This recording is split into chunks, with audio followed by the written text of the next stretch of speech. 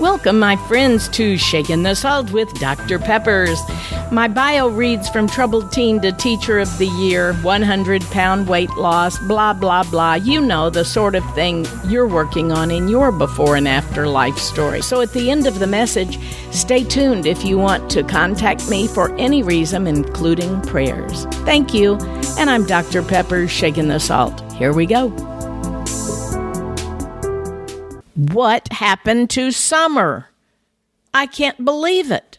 I hear parents out there saying, yay, my kids are really back to school. They're in a real school, whether they have to wear a mask or not, whether they have to sit 6 feet apart or not. It doesn't matter. They're in a real school. I hear other parents saying, I'm not sending my kids back to school yet. I'm going to homeschool. Oh, wow.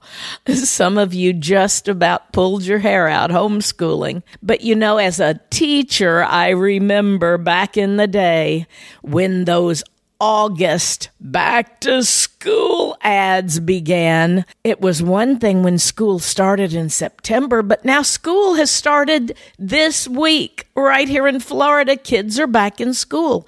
Yours may be at a later date where you live. I don't know, but I can't believe summer has come and gone. Did you get a vacation in?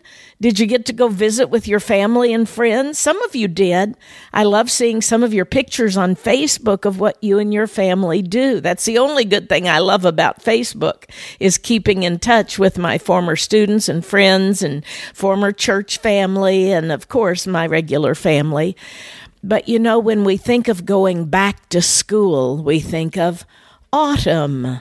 There was an old song that we had a fella that I had taught in a vaudeville class that I was teaching through a St. Louis community group in the summer. And when I went back to school and I was teaching in a regular class and ready to do the fall play, I called it Act Your Age. And I had my students pair up with older people. At that time, these people were in their 60s, 70s, and even one man in his 80s. And these kids of mine, of course, were probably sophomores, juniors, and seniors. And they were thinking, what are we going to do with these old people? It didn't take them long to learn to love them. And the old people learned to love the young people, and many of them, quote, adopted, unquote, them as their granddaughter or their grandson. And the scenes that I wrote for them paralleled the stages of life. For instance, a baby has to be in a high chair and can't get out, and everybody feeds the baby, and grandma or grandpa may at the end of their life be in a wheelchair, and everybody feeds grandma and grandpa, even in a home somewhere. I also paralleled the teenage years, those that wanted to get out of the house and just go be on their own, with those in their 60s and 70s that still had most of their functioning ability, and they didn't want to have to go live with their sons and daughters and be the live-in care that people needed to just take care of. Almost an imposition sometimes, and I paralleled those two. And then the ones that kind of met in the middle, where life was good, families are happy. What about you? Have you met that happy medium in your life yet? I know one of the things that I especially love to talk about is the song that this 80-year-old man sang in a spotlight all alone on the stage. This was Grandpa, who was wanting to be alone, not have to live and be an imposition on his daughter and her family. And he sang, "Oh, it's a long, long while from May to December, but the days grow short." And he had this great baritone voice, and then he brought it down, "When you reach September." It's called the September song if you want to hear it done right. I know that wasn't so good, but you got the gist of it. And the point is, now that I have passed really the summer of my life, I'm in the autumn The twilight years, so they call it. And we're in those in-between years where life is good. We have a few aches and pains, but we have a wonderful life here living on the lake in Florida, 1 hour from the Atlantic Ocean, 1 hour from the Gulf Ocean, and we are just living the life that we always thought our golden years should be. But many people are not. Many people just need something else. It's just not enough. The one thing that makes our life abundant is the scripture that says, I have come that you can have life abundantly and eternally. That's a promise that Jesus gave us. I didn't always know him.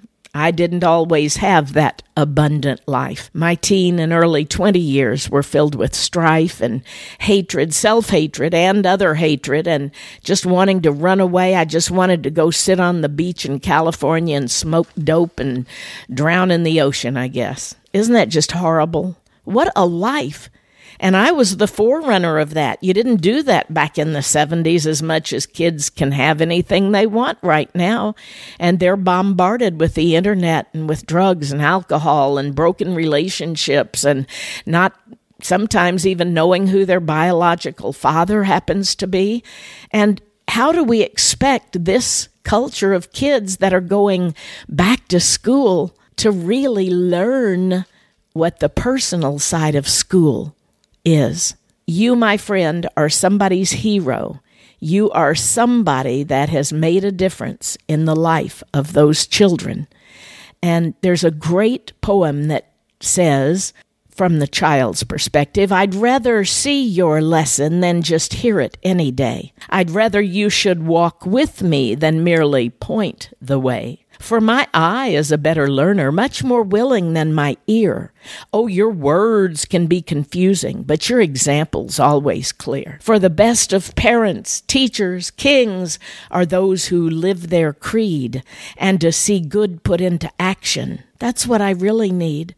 I can learn what all I should be if you show me how it's done, and I can follow every move you make, but your words too fast may run. Oh, those lectures you deliver may be very wise and true, but I'm more apt to learn my lesson by observing what you do. And I may misunderstand you in that great advice you give, but there's no misunderstanding when I see the way you live. Parents, grandparents, teachers, leaders in the community, those kids are watching you. Even adults are watching you. Your next door neighbor hears and sees you in a light that other people may not. What do they really think of you? What are you like behind closed doors?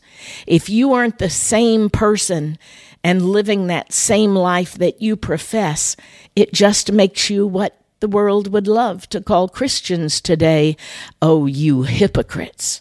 And that happens to be a word that's biblical. It means great actor. You can pretend and you might fool some, but there's someone you can't fool besides yourself, and that's God. He sees what you're doing. Remember the old Bette Midler? From a distance, God is watching. Well, it's not a distance. He's right here watching. If you've ever trusted in Christ as your Savior, you can have that abundant life, and you can have that eternal life. That's what I had to come to know, because I didn't know how great life could be.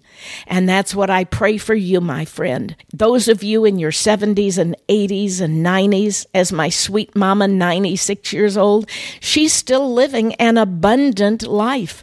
She looks forward to eternity where my dad is. We just spent all of last week together. My mom, not my dad.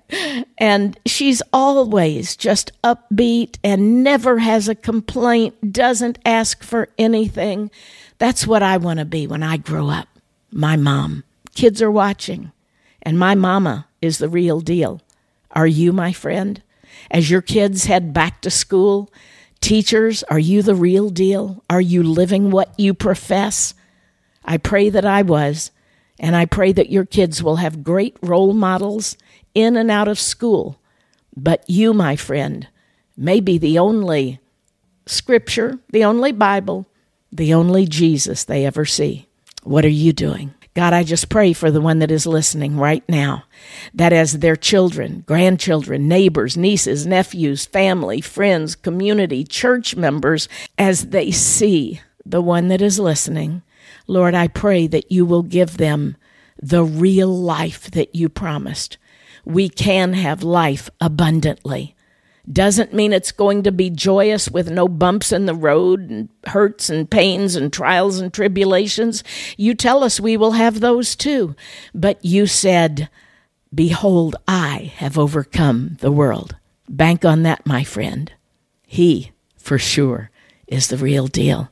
God bless you. And if you've never trusted in Christ as your Savior, now is the time. You need to go have a little talk with Jesus. Won't you tell him all about... I know I've got old songs because I'm old. God bless you, my friends. I'm Dr. Pepper, shaking the salt, and thanks for being with me today. Thanks for staying on, my friend. If you would like to contact me, visit saltandlightministry.com. If you want to share your story with me, ask a question, have me come speak to your group, or maybe just request prayer. Once again, saltandlightministry.com. Thanks and God bless.